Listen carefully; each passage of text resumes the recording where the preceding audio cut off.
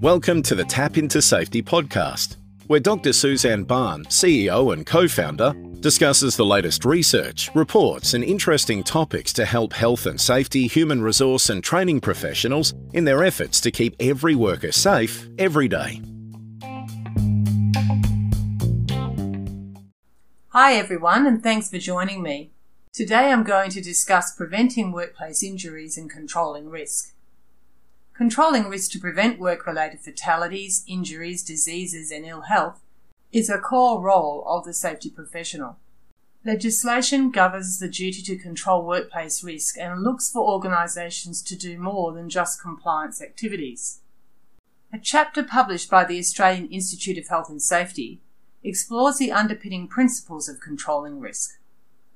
The law does not require a risk-free environment where accidents never happen, but instead requires employers to take such steps as are practicable to provide and maintain a safe working environment. The safety professional must consider controlling risk to decrease the probability or likelihood that hazards become uncontrolled. They need to mitigate the effects of the consequences of risks. Several principles underpin the strategies for controlling risk. This podcast summarises requisite variety, the hierarchy of controls, time sequence approaches, barriers and defences, the precautionary principle, and the socio-technical systems approach to controlling risk. I also offer some control strategies that health and safety professionals can use. The first principle to controlling risk discussed in the chapter is requisite variety.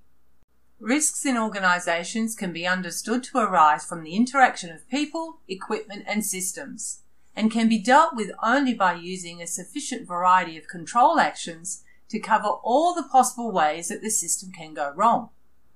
Controlling risk is generally via setting rules. However, the variety of rules we develop to govern safe behaviour will always be less than the variety of unsafe situations. A way around this is to provide the capacity to adapt rules to local circumstances, while still achieving your organisational goals. This is where continuous consultation with all relevant stakeholders is important when making decisions about controlling risks. Now, we can't talk about controlling risk until we mention the hierarchy of controls. The hierarchy of controls underpins health and safety legislation, and it's a global concept to help in controlling risk. The hierarchy of controls establishes a priority order to consider hazard and risk controls. The Australian hierarchy of controls pyramid has 6 levels. It actually makes a distinction between isolation and engineering controls, where the OSHA 5-level pyramid places these two together. So I'm going to discuss the 6 levels. You must always aim to eliminate the risk, which is the most effective control. And if it's not reasonably practicable, you must minimise the risk by working through the other alternatives in the hierarchy. Administrative controls and PPE are the least effective at reducing risk because they don't control the hazard at the source and they rely on human behaviour and supervision. So just going through the hierarchy quickly, elimination is your top level control. The question is it possible to physically eliminate the hazard? Using this control, the hazard becomes void and therefore doesn't expose employees to a risk of injury. The second level is substitution. Is it possible to replace the hazard, for example, changing the equipment or tools used to perform a hazardous task? Number 3 in the Australian hierarchy is isolation. Can we isolate or separate the hazard or hazardous work practices from people not involved in the work or the general work areas? For example, by marking off hazardous areas, installing screens or barriers. Number 4, engineering controls. Can we use machinery and devices to remove the hazard? For instance, use mechanical devices such as trolleys or hoists to move heavy loads, or place guards around moving parts of machinery, or install residual current devices, or you could set work rates on a production line to reduce fatigue, or install sound dampening measures to reduce exposure to unpleasant or hazardous noise. The 2 lower level controls are administrative controls and PPE. So looking at administrative controls, Is it possible to change the process or the way that employees perform a hazardous task? This type of control is highly dependent on workers following the preventative process, and they remain at risk of a workplace injury. And finally, personal protective equipment or PPE. Is it possible to provide PPE that will protect employees from the hazard?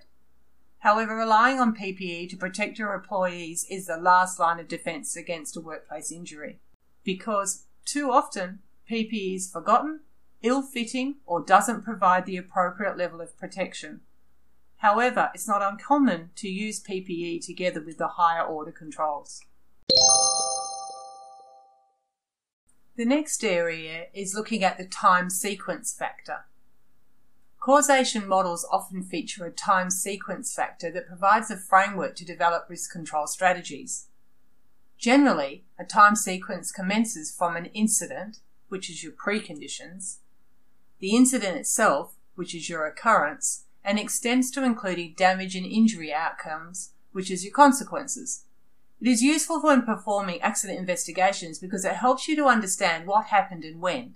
So, for example, controlling risk in the preconditions phase would include control of specific hazards, such as chemical or biological hazards that cause specific diseases or initiate responses such as asthma.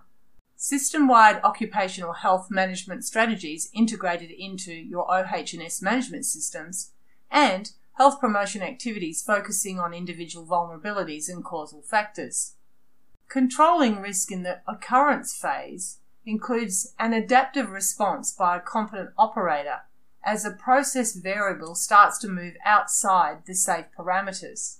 Active management of the individual by medical and other health professionals once a medical condition presents, for example, management of a lead worker. And finally, system-wide operational health interventions. Controlling risk in the consequence phase includes support for injured workers and others who may be affected, and return to work strategies. Now, there are 3 categories of barriers that you can draw on when controlling risk, but they vary in their level of effectiveness. The first is technical barriers, and these are highly effective because they can prevent risk escalation, attenuate the risk, mitigate its consequence, or reduce its likelihood. These barriers are generally included in the design or the retrofit of the process or structure. The second is human organisational barriers, and these have medium effectiveness. They contribute to the control of the process or activity and reduce the likelihood of initiating events by reinforcing barriers or preventing their decay. But such barriers can degrade over time and they need to be routinely reviewed. The third area is fundamental barriers, and they are low in their effectiveness. These are barriers that are separated in time from threat initiation and risk realisation.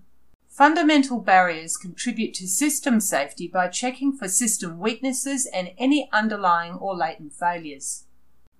Another approach that you can use is a socio-technical systems approach. Health and safety performance and controlling risk are influenced by internal and external factors. The first is the system climate, or the environment in which the organisation operates, and it includes economic and regulatory requirements. External pressures affect the organisation, and management needs to keep informed of relevant impacts and legislative changes. An organisation safety culture is an important mechanism linking external forces to its approach to safety. Next, we have organisation and management, which includes structures, objectives, targets, strategies, etc., operating within the organisation. It defines safety policy and systems. Number 3 is control, communication, and feedback processes. These ensure that the system operates according to its intended goals and identifies deviations from those goals so that appropriate corrections can be made.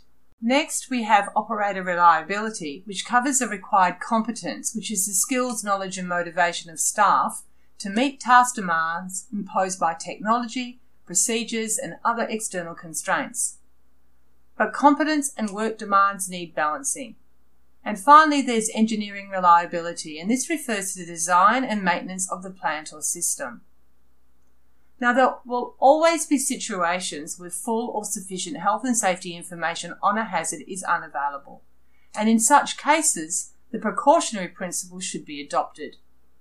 This principle states that where there are threats of serious or irreversible health or environmental damage, lack of full scientific certainty shall not be used as a reason for postponing cost-effective measures to prevent environmental damage.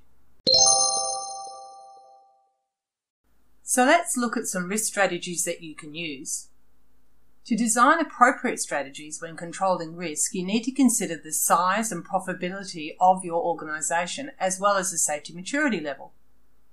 What is suitable for a multinational organisation may not be appropriate for a small business. What may be appropriate controls for an organisation at a reactive maturity level will not be enough for one at a proactive stage.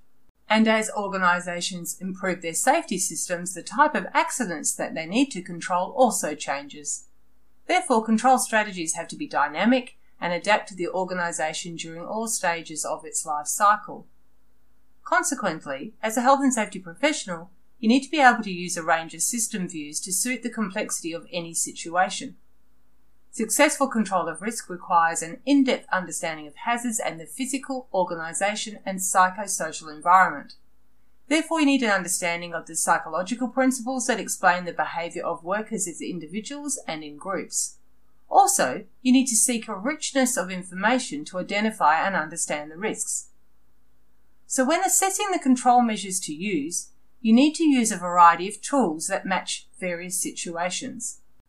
For example, for hazards such as working at heights, you can obtain good results by following the legislated guidelines. For organisations with low safety maturity that do not have safety systems or processes in place, you should use traditional approaches. Some examples include training workers and supervisors, assessing risk and providing basic controls. These should provide significantly improved safety outcomes. But at the beginning, you need to identify the safety maturity of your organisation to know what appropriate control strategies you can use, which in most cases will not be best practice. But at the very minimum, organisations need to comply with the relevant legislation.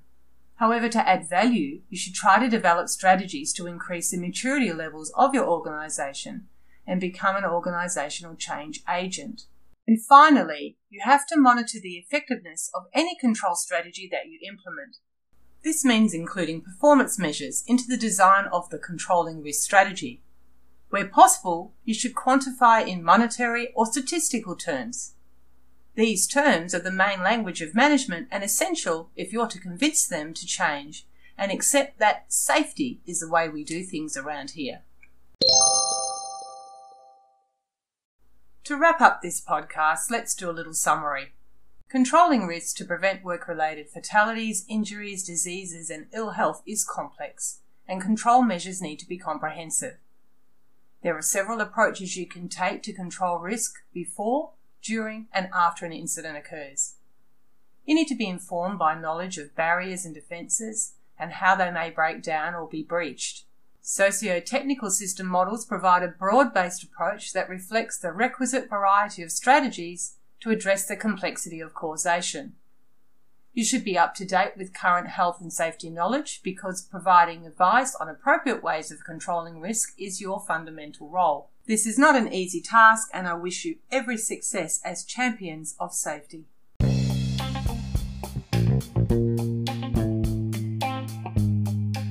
You have been listening to Dr. Suzanne Barn, CEO and co-founder of Tap Into Safety. If you would like to read more about this topic and other related topics, or to contact them for more information, please visit their website at www.tapintosafety.com.au. If you'd like to hear more of these podcasts, search for Tap Into Safety on iTunes or your favourite podcast provider. Until the next time, we hope you keep safe and well.